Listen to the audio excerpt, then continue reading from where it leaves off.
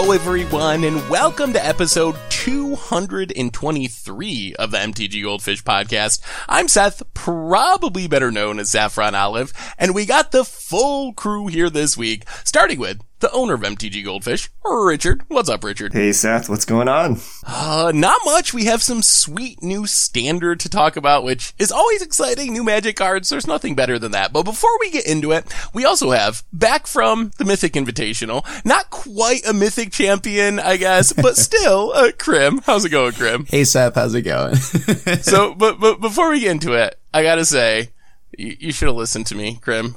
What do you mean? I tried to get you off Esper for like a month, but you continued on the Esper. How did it go? I guess we should tell the listeners how Esper went. Well, okay. So my issue was not the deck choice. I mean, other pros also played Esper to a solid result. I just could not draw my lands for some odd reason. So I got my favored matchups, but I could never cast Supreme Verdict. I guess it was just, and it wasn't like a color issue. It was just literally, can I get to the fourth land? And I stayed on 3 multiple times and got some really bad draws.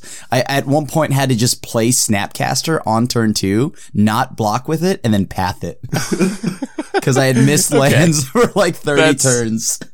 That is pretty brutal. I guess the good news is I saw your vlog with Vince, and it looked like you were having fun in London at least. So, did you have fun even if the results weren't what you were hoping for? Oh yeah. I mean, it was just a blast being like, this is like first time like outside of the States, and I mean like actually like overseas and stuff.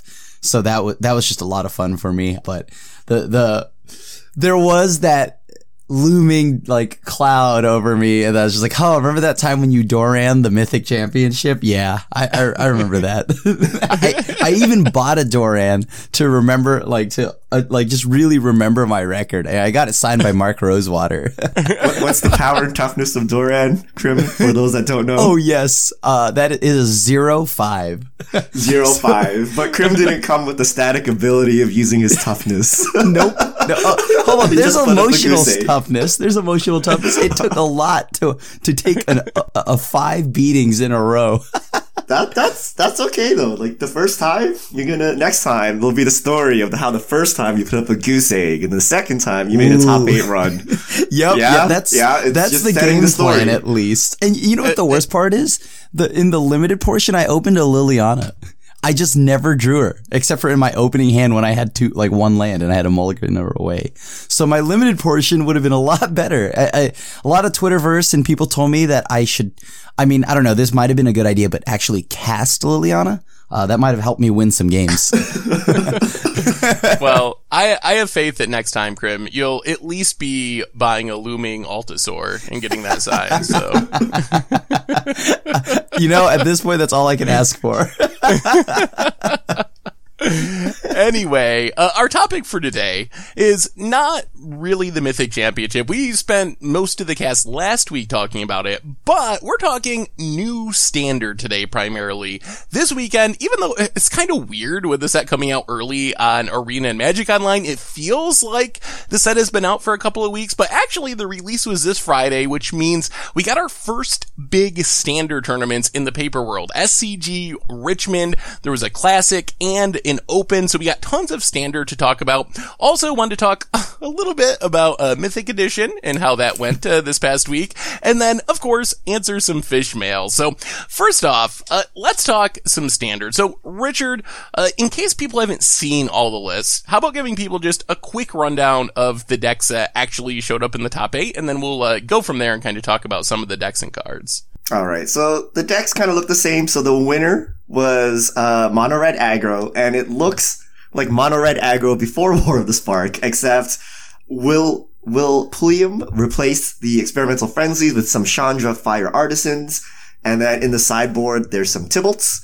And then the second place list was actually Mono Red as well. This time, no War of the Spark main deck, Tybalts in the sideboard. So Tybalt's done it. He is being played in standard.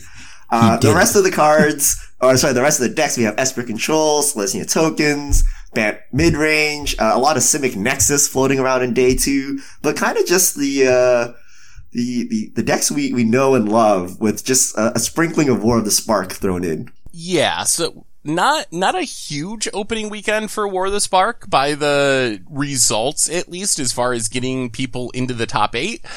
Most of the decks incorporated some new cards, although we didn't see too many decks I would consider War of the Spark decks. We saw some early in coverage. There was a crazy, 20 Planeswalker deck that Zach Alsic has been working on that's really fun, and I'm probably going to make videos of because I love Planeswalkers. But really, once the tournament got along, we didn't see that much War of the Spark stuff. Krim, what do you make of this top 8 in this tournament? I mean, the top 8 is just kind of like what you would expect week 1 of a new set, right? It's always week 1, mono red comes out, usually wins the tournament, and then goes into hiding for a little bit because now everyone is coming prepared for red deck. But the one that I thought I was a little surprised to see was Selesnya tokens. So that was pretty sweet in Bant mid-range. Yeah, the Selesnya tokens, it's kind of funny. Zachary Keen. Hopefully I'm pronouncing Keen. Hopefully I'm pronouncing that name, at least, somewhat right. Is the only person that can win with this deck. He actually qualified for, I believe, the last Mythic championship through Magic Arena playing Selesnya tokens when no one else plays Selesnya tokens. So I don't know if other people should pick up Selesnya tokens or if for some reason Zachary's just a master of Selesnya tokens and it doesn't matter what anyone else is doing. He just crushes people with that deck. Yeah, and it's basically the same list except there are 4 Gideons between the main deck and sideboard in here. But the rest is it's just tokens and Gideon. Just tokens wielding the Black Blade here. There is the Bant deck. The Bant deck has, potential. I mean, I see, Andrea Mengucci tweeting about it all week, but, God Eternal Oketra, it has the ability to just drop Oketra on turn 3 and then just go wild. Yeah. So I think that's a lot of power. I think that's definitely the most War the Spark influenced deck, at least out of the top 8 decks. And that's a deck that's kind of in on the Planeswalkers. I think while God Eternal Oketra definitely powerful, the main interaction of this deck is really Llanowar into the 3-mana Planeswalkers. There's a full 4 Vivien Champion of the Wilds and 3 Teferi Time Raveler, which if there's one card that looked absurd all weekend on camera from War the Spark, Little Teferi was just wrecking control matchups and making people cast things at weird times, and that card is busted. But this deck, Vivien is actually super cool because you can play a flash style game, which makes your Oketras a lot better, where you can pass the turn with your Vivien up, leave up a Frilled Mystic. If you don't got to counter something, flash in your Oketra, untap with all your mana, and just go off and cast a bunch of creatures and build a huge board. So I think that deck is definitely super fun looking. It seems like it'd be really fun to play with. Oh yeah, and this is all assuming that your opponent also doesn't have a Teferi. Then we're both just, that's cool, your creatures have flash, but you can only do it on your main phases. Yes, I have run into that I have been playing this Sultai Arcbow deck that I've been working on, and I've definitely had some games where you have 2 or 3 Frilled Mystics in hand, and your opponent plays a Teferi, and you're just oh my goodness, you're running him out main phase to try to attack into the Teferi. It's the worst feeling. It really is. It really is. Or when I'm playing Esper or something like that, and it's a mirror match, and we've got the Teferis on board. It's just oh, please, let me find Big Teferi or Vraska's Contempt right now. It's your counter spells are just the worst cards you've ever seen in your life. Speaking of Esper, Krim, since you're our Esper expert, what do you think about these new builds, these War the Spark builds? What new things are going on in Esper thanks to the new cards in the format? So right now you're seeing a lot, surprise, the Little Teferi, but, and then on top of that, we're seeing Narsets, the Parter of Veils, because Parter of Veils has a passive of each opponent, can't draw more than 1 card each turn, which is very relevant in the mirror match as it blanks Chemist's Insights. And of course, one of the more, I think, was it Simic Nexus that had a crazy day 2 conversion rate? Yeah, Simic Nexus didn't show up that much in the top 8, but I believe it was the most played deck on day 2 and just kind of crushed it on day 1. Oh yeah, see, so Narset is huge there. Narset and Teferi in that matchup, Little Teferi is absurd.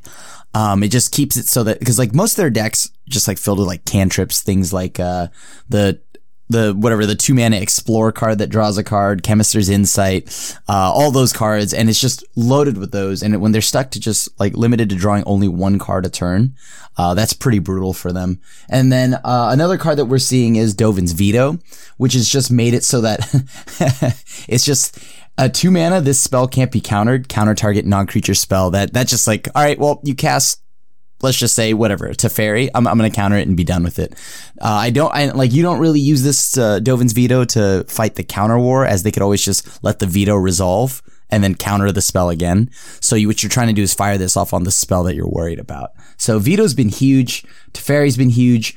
You're seeing a splash of like Oath of Kaya and D-Sparks here and there, and some decks running Ugin. So let me ask you, the big three essentially from this tournament, we had Mono Red, we had Simic Nexus, and then Esper, especially if you kind of mash together Esper Control and Esper Midrange. I think they came in like 4th and 5th or something as far as the actual metagame percentages, but if you call them close enough and throw them together. So Mono Red, Simic Nexus, Esper.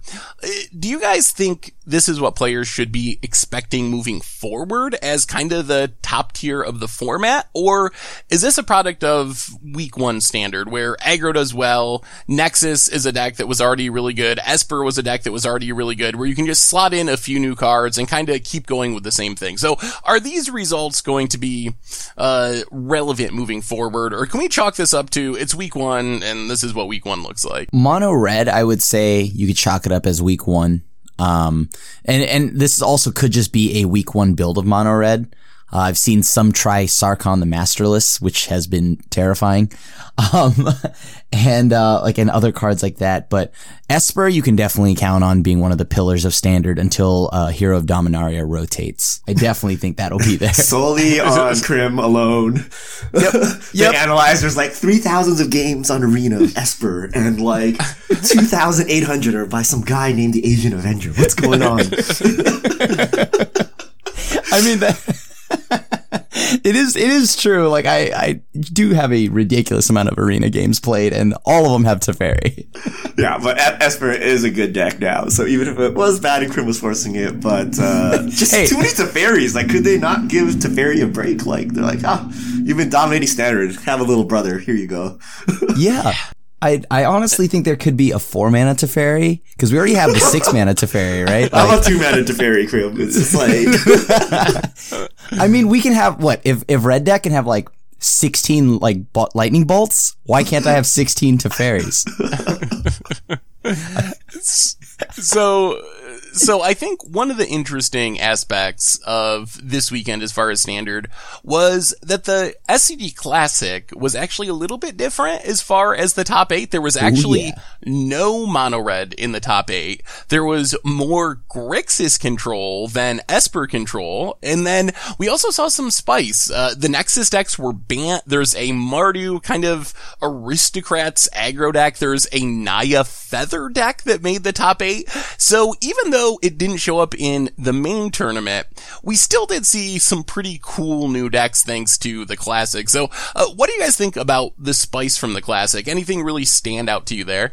I saw a lot of, although it wasn't like in the top 8 of the Open, there were also a fair amount of Feather decks in the feature match. Yeah, we did see a lot of Feather on camera, and they looked pretty good in some of the feature matches. And I think Feather, I've played it a little bit. I feel like it is a lot harder to build than some of these decks where you see them already being established from last standard. Like, Feather is kind of a brand new thing with a lot of new cards, and it's this weirdly synergistic deck.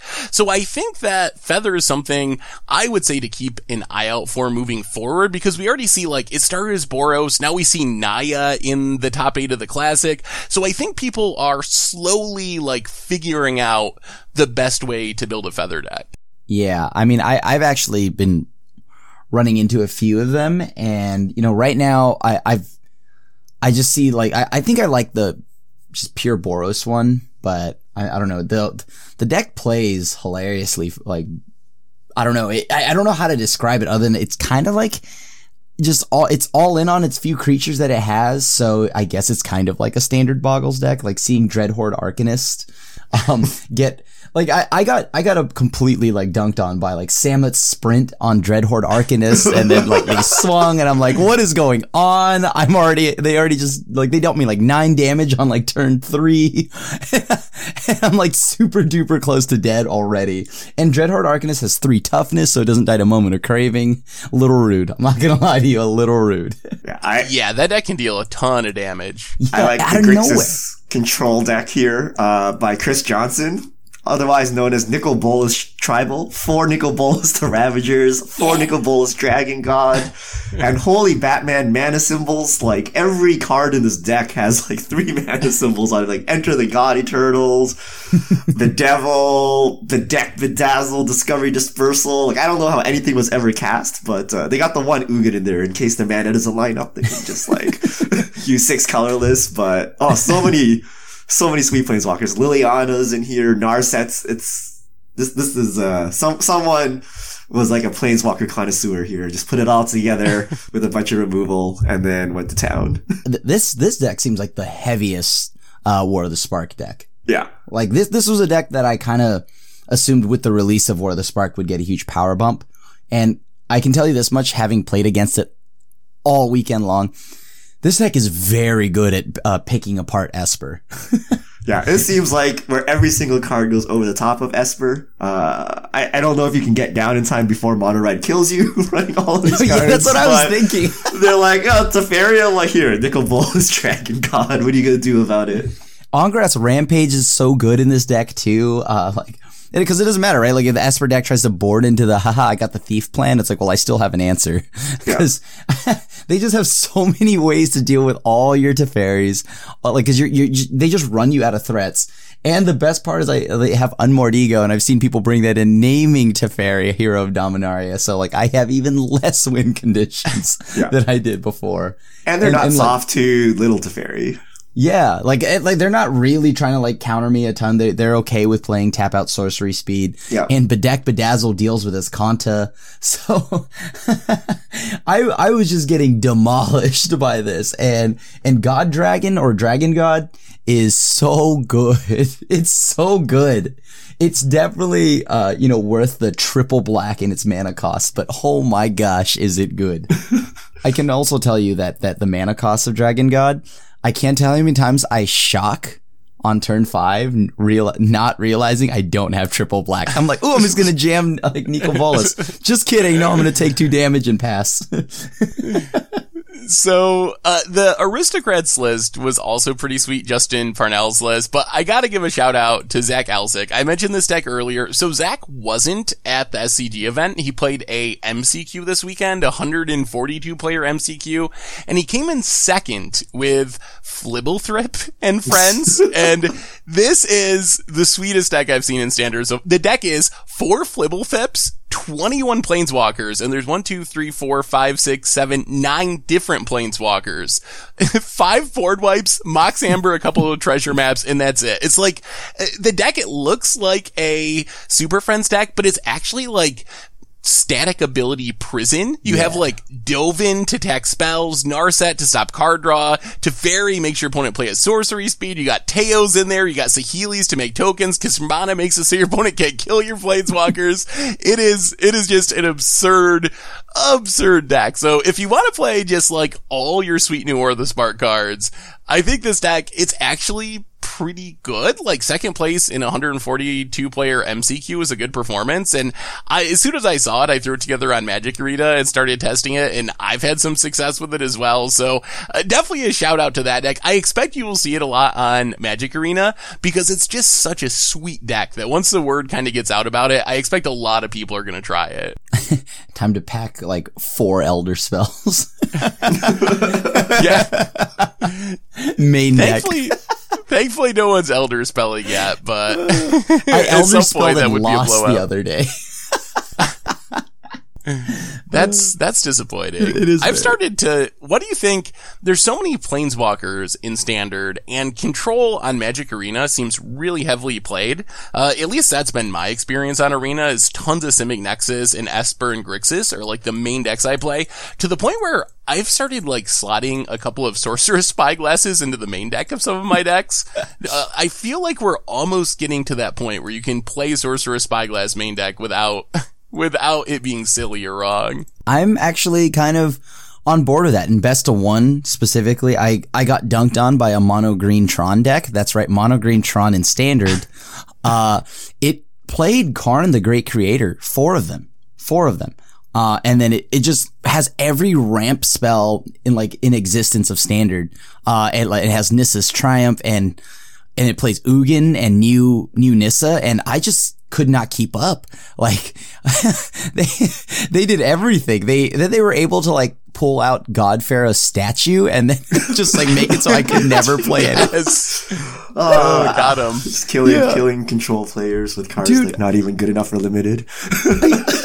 But I never in my life did I ever think, oh, I'm so happy that artifact is legendary, because I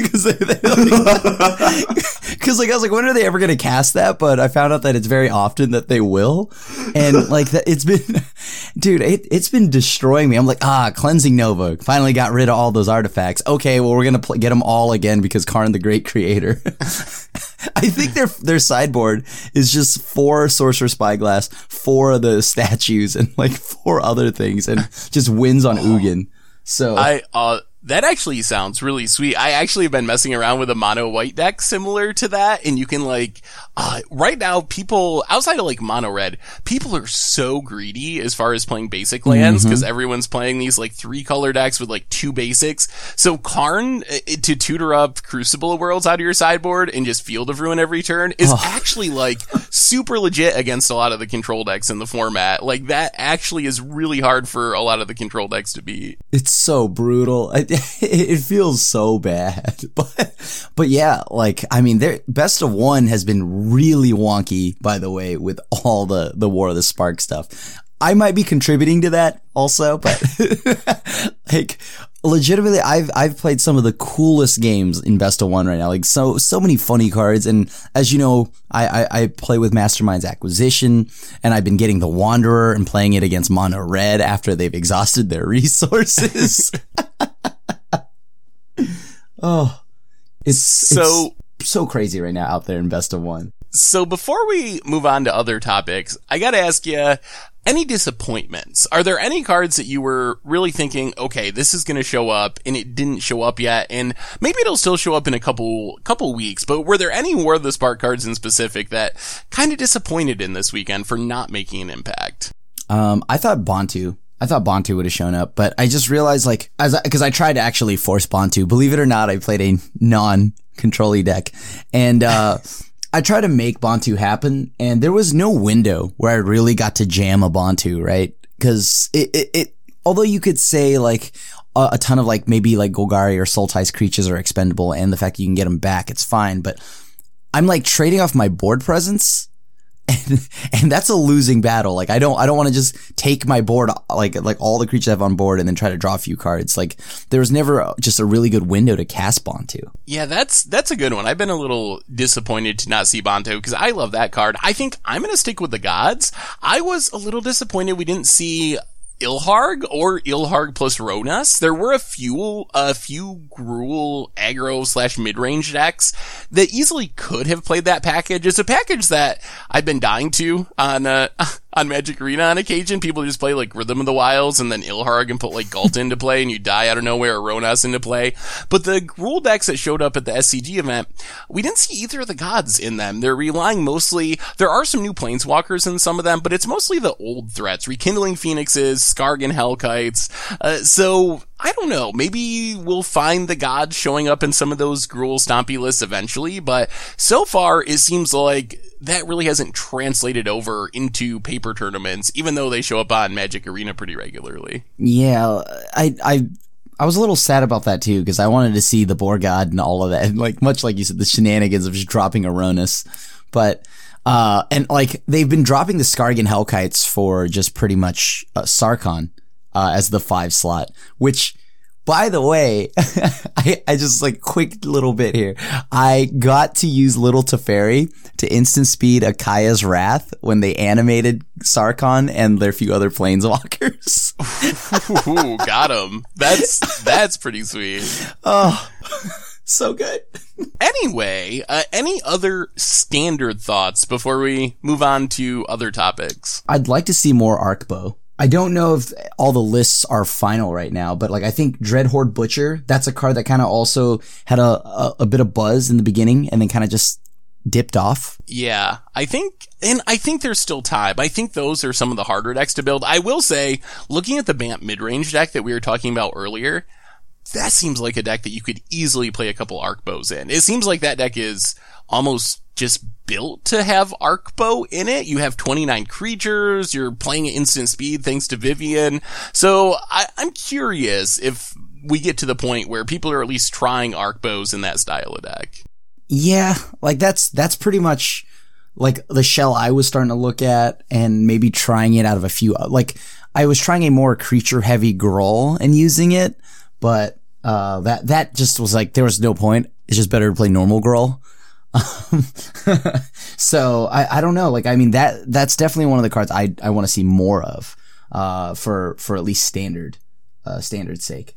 Well, the good news is there is still time. This was just week 1. We still have a lot of War of the Spark standard to come. So hopefully some of the sweet cards that didn't quite find the right home immediately will show up in coming weeks, because I think there's still a lot of power in War of the Spark that is kind of untapped just looking at the top finishing decks from this weekend, and I really think a lot of it is it's hard to build a really good deck around a new card that can compete in a tournament when the set just released officially a couple of days ago. So I think a lot of those cards that are kind of missing this week definitely still have a chance to show up as we move through War of the Spark standard. Oh yeah, definitely. And I think like Grixis could get more powerful. We might see a Grixis mid-range list as opposed to control. I mean, although some would say the control we have now is pretty much mid-range, right? You're still tapping out. It's not typical control. Yeah. Yep. So, we're gonna move on and talk about the release of our new Mythic Edition in just a minute. But before we do, gotta tell you that our sponsor today is Audible. And Audible makes us smarter and more connected people. It makes us better partners, parents, and leaders, and there's no better place to start listening than Audible. Audible has many inspiring voices and compelling stories that open listeners to new experiences and ways of thinking. It also has a convenient app where you can listen to Audible anytime at the gym while commuting and on the go on any device.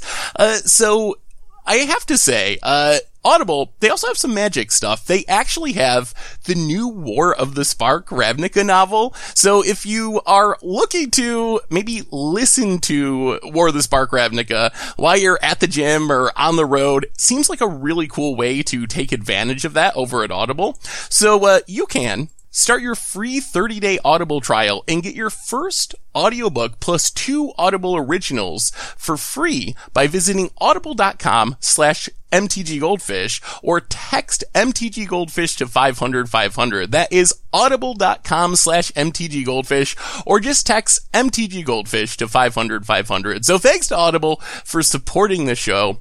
Anyway, let's talk a little bit about Mythic Edition. So, Richard, were you keeping track of this at all this week? We had our new Mythic Edition. Why don't you tell people how that went? All right, so I derped and forgot about Mythic Edition. And what happened was that, this year it's on eBay, right? And it's been on eBay for a couple of Mythic Editions now. To prevent kind of the fiasco of the Hasbro toy shop not working, well, it turns out eBay is not immune to this. They went up without the restriction of the quantity sold. So people totally overbought Mythic Edition. And then they had to refund everyone. And then for some reason they refunded everyone incorrectly by forgetting to refund tax. And then I think the latest news is they've sorted all that out. They've refunded a lot of orders. So a lot of people bought orders, got them refunded, but they've got it refunded. And then they actually got a coupon on top of that. But a lot of people bought Mythic Edition. So we know the demand is out there, but all of them were canceled, except for the original quantity run that WotC stated. Because people were thinking, hey, maybe they screwed up, they'll like print more, or like turns out WotC has like a stash of Mythic Edition they're willing to let go. Like, nope, they just went ahead and canceled everyone. And like, PR disaster. Like, I don't know how this happened. It was eBay. This was supposed to be legitimate now. And also international folks had like absurd shipping on it. And I don't know what's going on. Seth, what was it from your perspective? So to put the numbers in context before getting into it, there's 12,000 copies of Mythic Edition that Wizards is selling. And eBay tracks how many items have sold, and it got up to around 50,000 that were ordered. So that is literally 40,000 people that had to have their orders canceled. So yeah, it was kind of a funny disaster because everyone kind of expected Hasbro Toy Shop to have issues because it always has issues with products like this, but no one really expected this to happen with eBay. So everyone went on, tried to buy their stuff at 2 o'clock, 3 o'clock, whatever time it was that it went live, and it seemed like it worked and that people got in their orders. I tried to get one. Mine like hung up during payment and then it was out of stock. So I figured, okay, I just wasn't fast enough. I missed it. But then on social media, like things kept trickling in from people about getting messages that their order was canceled. And then they put more back up for sale for some reason because of the first error. Yeah, so people started buying again. Like, we totally and then oversold. Those got Let's canceled. Put more on sale. Like, what? Yeah, it was a disaster from so many different levels. And then, people were getting cancellations like 2 days after ordering. So people were left in limbo for like 48 hours thinking that they had got it. And then all of a sudden they get an email like, sorry, your order is canceled. We'll give you a $20 coupon from eBay and Wizards is going to do something nice for you in the future. And, so I don't know. Like, how did this happen? Like, isn't eBay not supposed to have this happen? Does eBay crash? Is that a thing that happens? Or are we like someone so put the crazy wrong about Magic configuration setting in? Someone was like, oh, did you put the limit in? No? I thought Bob was going to do it. He didn't do it either? Oh boy. Somebody got chewed out. Somebody got chewed out.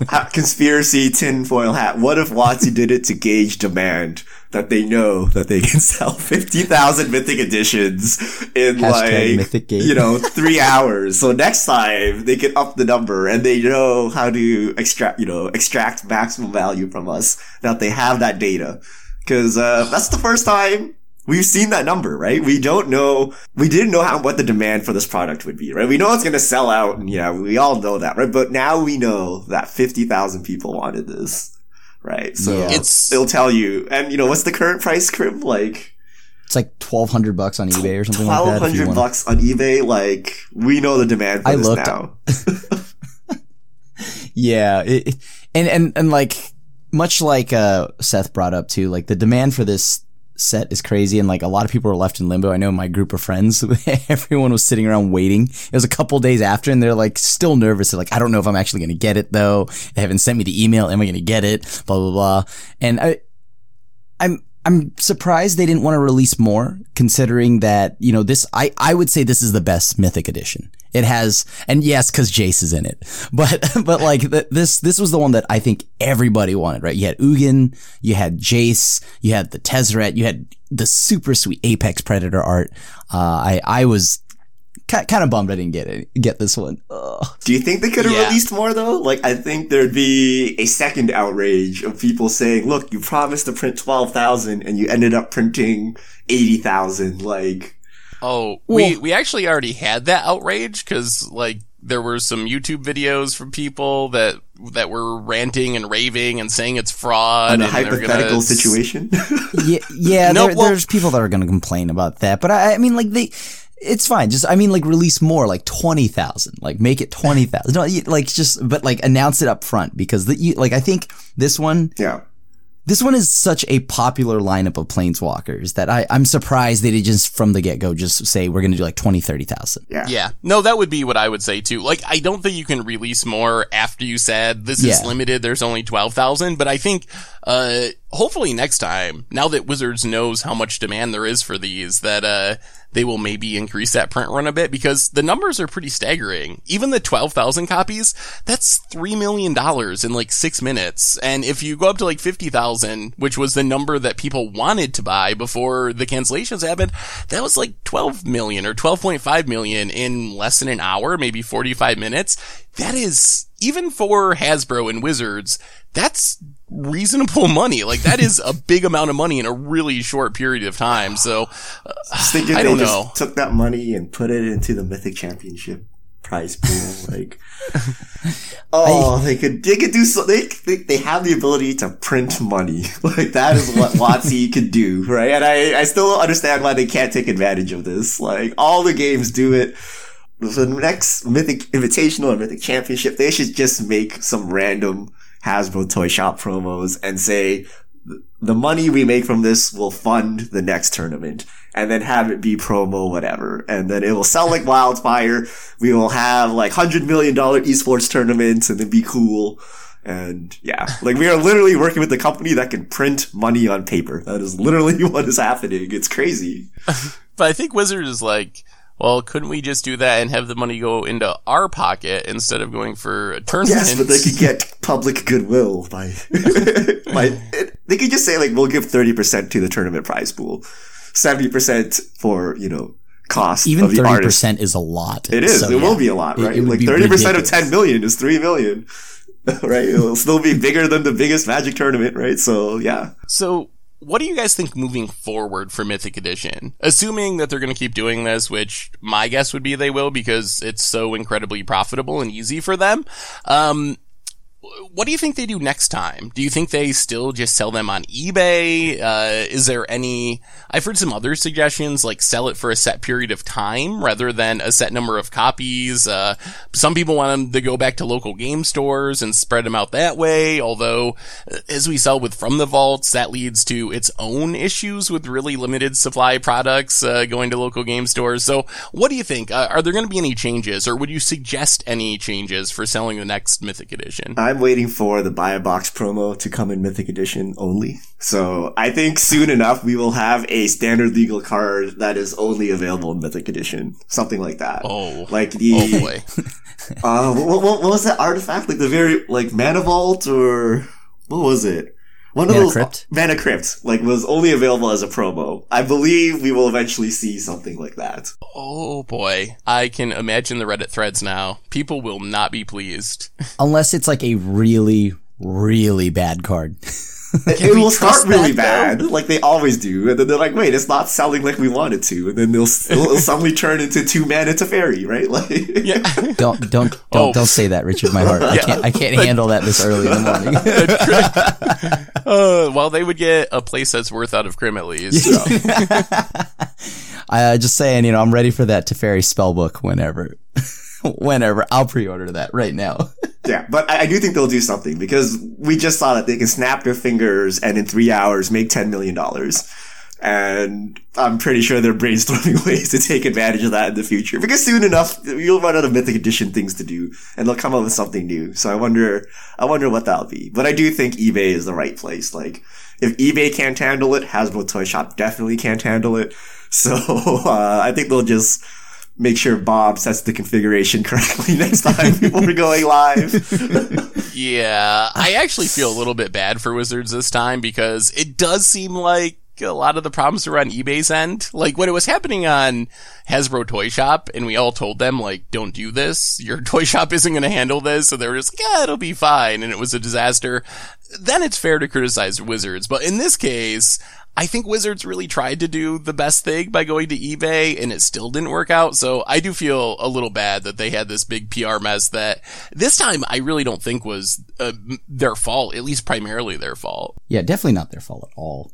I don't think so. Much like you said, like, they actually did take into account all the people's like, yelling at them about the last time. So it's just unfortunate that, like, as we talk about the next Mythic Edition, there will not be, like, I guarantee you the next Mythic Edition will not be as good as this one. This is like the best Mythic Edition. And like, what if it was the same set of Planeswalkers, but Japanese alternate art? Oh. Oh. Oh. Yes. I want that. Oh, that would be so sick. But like, yeah, like that's just the problem with this missing out on this specific Mythic Edition. Like they can't reprint it, right? Like I think that would be a feel bad kind of thing if they reprint it and they say it's limited, et cetera, et cetera. So it's just unfortunate that on the most popular one, this happens. Yeah. Or maybe this happened because it was the most popular one. The last one went on eBay, right? And that one kind of went off without a hitch, I think. It was actually available for like a couple of hours. Like it didn't sell out super quick, like in minutes, like it did with this one. So maybe part of the problem was because this was such a good one that literally everyone was trying to get it, because even if you don't care about the cards, it was just free money. As you were saying, they're selling for $1,200 on eBay now. So if you got in your order, that's like a free $1,000 just for like clicking fast on your computer. Yeah. And like this is my question. Like, what do you think, Seth and Richard? What do you think the amount, like how many of these Mythic Editions went to scalpers? That's the thing that bugs me. Probably a decent amount. Yeah. I think people that were getting them to resell them, I think probably, I would say most of them. I would think people that didn't start out as scalpers, but then they're like, you're telling me this is $1,200? Like, I guess I could do away with foiled fairy, right? Like, so I think there are some percentage of people that were going to resell no matter what, and other people just wanted the cards, but now they're like, I could buy a modern deck here, right? Like, I think I'll go buy modern, right? So, yeah. I think you can get a Jace from this set for like what, $250, $300, which is how much the Mythic Edition sold for. Yeah. Yeah. I would be tempted to resell if I had gotten one, just at the prices. Like, it would be very hard for me to see the prices and be like, oh, I could buy the regular versions of these cards for $250, $300. Like, I was intending on just keeping it, but if I had gotten one and saw it was this valuable, I would definitely be tempted to sell. Oh yeah, the temptation's definitely there. I mean, wow, you made 5 times the amount you paid for. Oh, unbelievable. I'll take that deal every time, right? I will say, I would like them to go to 1 per person, I think, rather than 2. So 12,000 people actually get a copy rather than like scalpers being able to get 2 each. Like, I think that might be better. I'm okay with 2, right? Because if I could, I would buy 2 myself, not just to like sell, but because I like having one and then playing with one. So just like collecting one and leaving it untouched, more or less. That makes sense. I mean, I'm not surprised they do the 2, right? Because I remember going to the first San Diego Comic-Con where the black on black Planeswalkers were there and they were getting sold for like $75, right? And the limit, they didn't have a limit yet. And I actually, no, they did have a limit. They had it for 2. And I definitely went down the line and I was just like, getting as many people to get it for me because I love these Planeswalkers. I wanted to have a play set of each. Like this, it makes sense they do the limit of 2. They've done that with all their exclusives that I've seen, and I'm okay with that. I like it. All right, we're going to Krim's house and drafting 24-pack War of the Spark. We can draft our Mythic Edition instead of just buying a Krim box. has sealed products sitting around, right? What do you think with sealed products? Let's just crack this box open. What is this? All right, so that was War of the Spark. That was Mythic Edition. I think that means it's time for some fish mail. So, Richard, take it away. All right. If you have questions, send them to @MTGGoldfish with the hashtag MTGFishmail, and we'll get to your questions on air. Motherfogger85 with Kiora's static ability and her loyalty ability allowing players to ramp into big creatures quickly. Do you think we'll see a competitive Sarkhan's Unsealing deck? What about Uncommon Kiora here for standard? So I think Uncommon Kiora is powerful, and I guess it would work well with big creatures and Sarkhan's Unsealing. So far, Sarkhan's Unsealing has been in the format for a long time, though, and it's never really caught on, and I'm not sure if Kiora will change that from a, like, tournament standpoint. I think Kiora has a higher chance of being played just because it's Kiora with that passive than Sarkhan's Unsealing, Fun Sealing, if you would. My issue with it in standard has been that it is a 4-mana card that actually does nothing when you play it, right? And it's heavily dependent on you actually hitting a creature with the power requirement and all of that, the turns after, and I don't know, the format, turn 4 and 5 is kind of like almost the deciding point, right? Like, I mean, I wouldn't say it's the deciding point, but it's a very important turn. Like, if I tap out for that and they play Teferi and then tuck it, or bounce it with little Teferi, instead of playing something like a Phoenix, you know what I mean? Like, I'd rather just play a Phoenix there, make it so that it's awkward for them to board wipe, et cetera, et cetera. I think the other thing about Sarkhan's Unsealing that's kind of troubling is the format's pretty prepared for enchantments because of Wilderness Reclamation and also like Search for Azcanta. A lot of the top decks you'll play in Standard have some sort of plan, at least out of the sideboard or even in the main deck, like Mortify or whatever, Thrashing Brontodon, to deal with.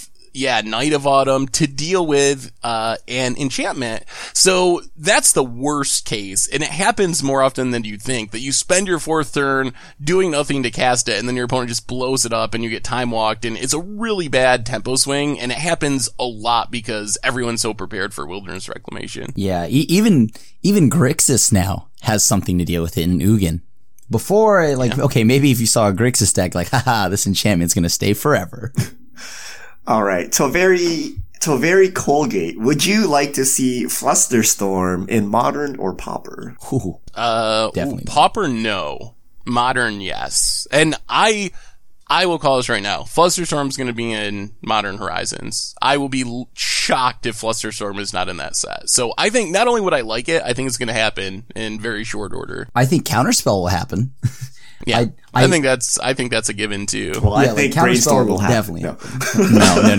I think Flusterstorm is fine. I don't see it. It's just a counterspell. Like, we have Swan Song and things like that, right? So I don't see it being a problem. I'm just sorry. You just had me thinking, like, what if I had a Narset and they're playing Brainstorms? What if you flash in Narset somehow in response to a Brainstorm? Oh. There's that new land. Emergence Zone. Hashtag MTG War. Cow Molinari, any thoughts on using Karn the Great Liberator in mono green Tron in Modern with a toolbox sideboard and just one Mycosynth Lattice? Have any of you guys got by Karn in Modern with the one-off combo there? I have gotten got by Karn Liberated, not by that one. Wow, that's a shocker. Yeah, I know.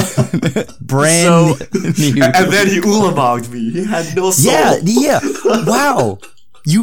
I thought that was just me.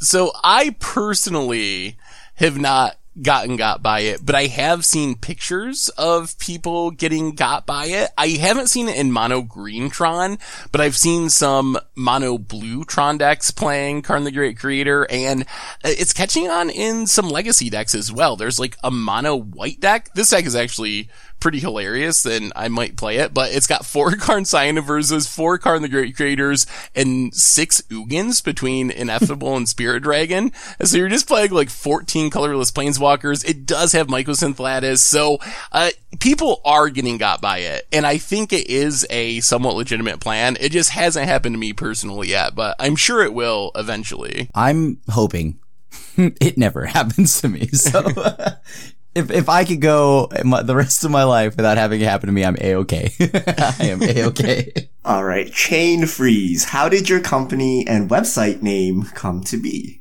Oh, wait, no. How did your website and company come to be? Oh, well, that's a Richard question. One day, I wanted to track Moto prices. So I built something to track Moto prices. People liked it. And then one day, I saw Seth talking about Moto prices. So I said, Seth, would you like to write content on the website? And he said yes. And then we did it. And then one day I said, Krim, would you like to make content on MTG Goldfish? And Krim said yes. And I'm like, okay, cool.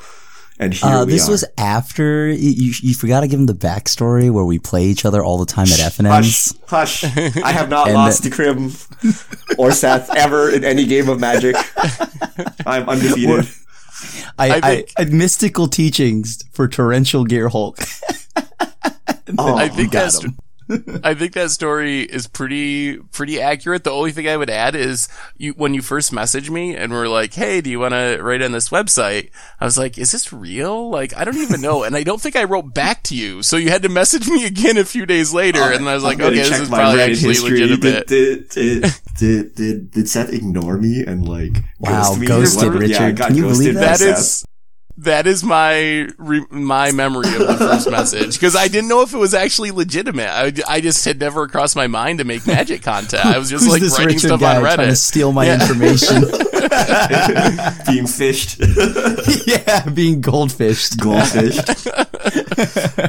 The Tank 18. Big fan of the podcast website and articles. Since I trust in you guys a lot, what modern deck should I take to Dallas? Hollow One. Esper Control.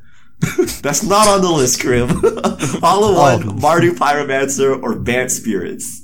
I'm really worried about graveyard hate. I would also be very worried about graveyard hate. I haven't seen Mardu Pyromancer in a while. That deck seems to have really fallen off. I guess out of those choices, That's the Spirits. I would probably also say Spirits. It does the best job of avoiding the graveyard, and I'm not sure how well positioned either Hollow One or Pyromancer are at the moment. Well, actually, no. I actually would go with Hollow One. It has some pretty explosive starts, because the other matchups have a miserable times against Tron. I feel that's also like, yeah, I feel like with how much Tron is running around, but maybe that's just because of the London Mulligan rule. And that changes because, you know, with Moto now shifting back to the normal Mulligan rule. But I got by that. I don't think I told you guys this story.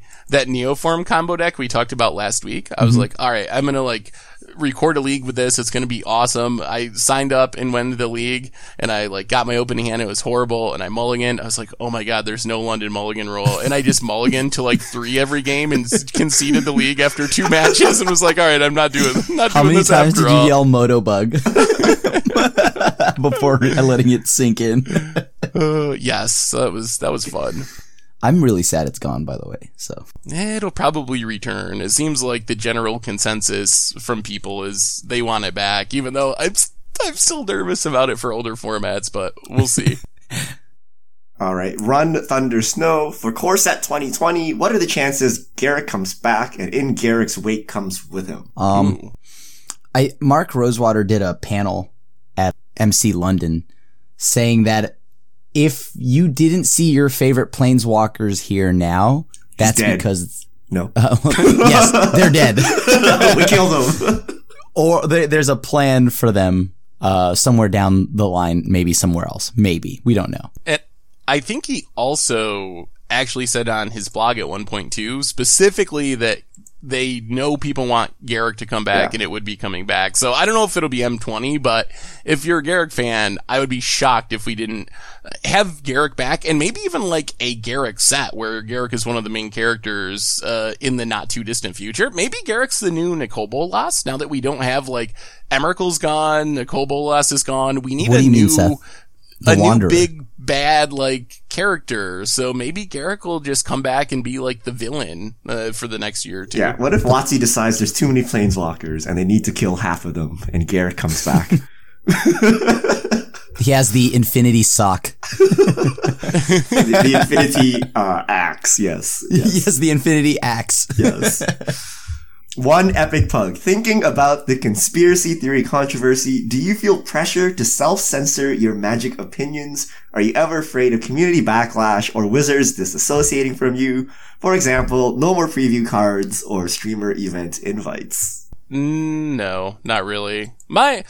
My goal has always been just to be honest and share my opinion honestly, and try to do that in a constructive way. So that's always been my goal, and that's still my goal. So, that's my thinking, at least, is say what I feel is the truth and let the chips fall as they may. I am always 110% me. So, I will not, like, I like what I think and whatnot is not swayed by like, you know, oh, we'll WotC not give me a preview card or something like that. I mean, it could be swayed if they tell me that they're going to ban Teferi, but like that's about it. You must take one for Teferi. So Teferi can live. Yeah. Krim must give up his spark so that Teferi can go on. Run, Thunder, Snow. I started Arena a month ago. Come rotation, will WotC do any cheap or free drafts with the cards rotating out of Standard, Ixalan Block, Dominaria, or Core 2019? I want to get some for if they make Standard Plus. What do you guys, what do you think will happen when rotation happens? Because Standard Plus is going to be, pretty weak sauce at that point, right? Like, we're not going to have that many cards. I mean, we have cards dated all the way back to like what, Shadows over Innistrad, right?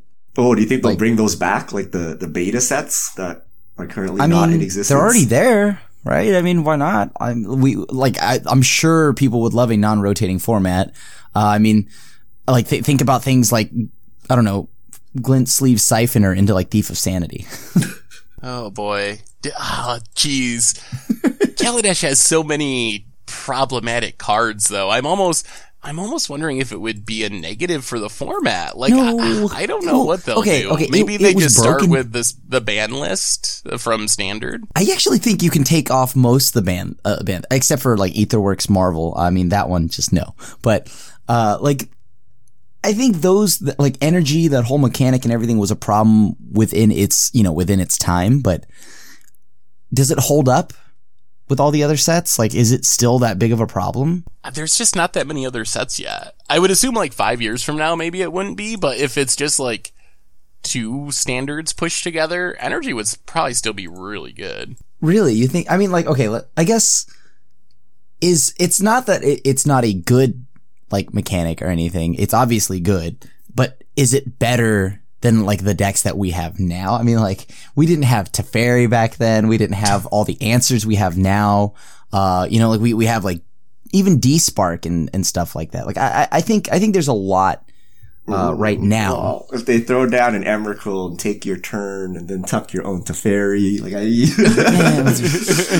don't know. I was gonna do that anyways. Dude, they just kind of expedited that process. We had this conversation way back. You're like, Emrakul's not that good. You just take your opponent's turn. What could go wrong, right? And then you see people, they're like 8 cards up, your opponent slams an Emrakul, and then you proceed to somehow lose all 8 cards, and like your board is decimated on like one turn. You're like, how did this even happen?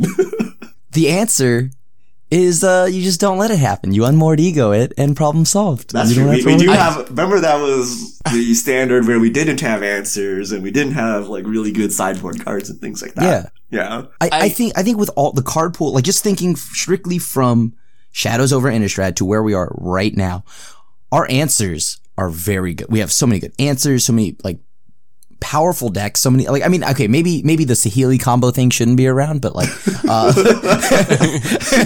like, okay, I admit that cannot be there, but, and Aetherworks Marvel, and yes, Kaladesh is the center point of all these problematic cards, but this is how they keep the format fresh. You start with this, let it be like Aetherworks Marvel Winter or whatever, then you ban it, then let it be Saheeli combo Winter, then you ban that, and then you have like basically 3 Standard Plus formats for the price of 1.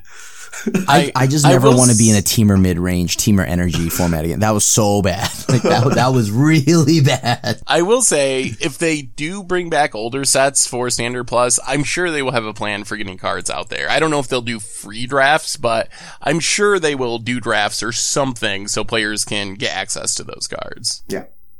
But it is confirmed there will be some kind of Standard Plus. They don't, like, with rotation. Oh, they'll talk more. Yeah, we know there's a Standard Plus. We don't know if they'll bring back the old sets necessarily, but yeah, they may actually bring back more sets too. They could actually just like implement, say, like the 2 sets before Arena launch too, right? So they could actually go in that direction too. But that sounds like a lot of work. For 100%, they're not going to be like, sorry, don't play Magic Arena anymore. Your card's rotated. They will not be doing that. So They'll have some plan. The question is, will it affect paper in any way? Or will they just be like, no, this is an arena only thing? I mean, I don't think they're afraid to do arena only things, right? We've got best of 1, stuff like that. So yeah, but they could just be like, here is Standard Plus, and then next year we have 2 Standard Plus Grand Prix. Something like that, right? Ooh. I think it might get there eventually. I'm getting so excited thinking about that. I don't know if people are excited for Standard Plus though, honestly.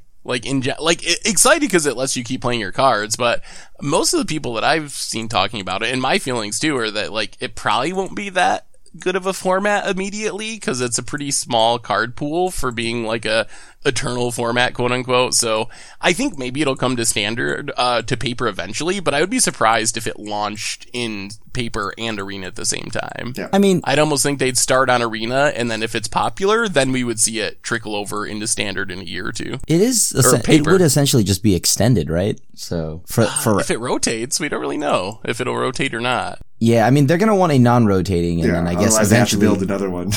Like we built extend. Wait a minute, we didn't solve the problem. Now we gotta. Yeah, they'll do something. Or they could actually just go casual. They could be like, okay, you can play Arena Singleton or something with all sets, or I guess Brawl doesn't count. They could make R.I.P. new Brawl, Brawl Plus. Yes. All right, last question. Luke Knight 911. Seth, how have you not played more Primal Amulet? It's Panharmonicon for spells. Wilderness Reclamation plus Amulet makes for some great expansion explosions. I've done 148 damage and made them draw 148 cards. I've also taken 7 turns off 1 Nexus spell.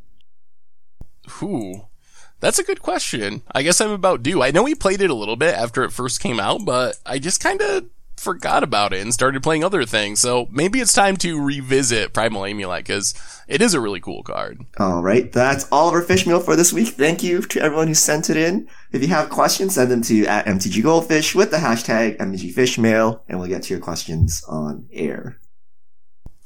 And I believe that brings us to the end of episode 223 of the MTG Goldfish podcast. So, Richard, Krim, thanks for hanging out. Thanks to Audible for supporting the show. Thanks to everyone for listening. And yeah, until next week, this is the crew signing out.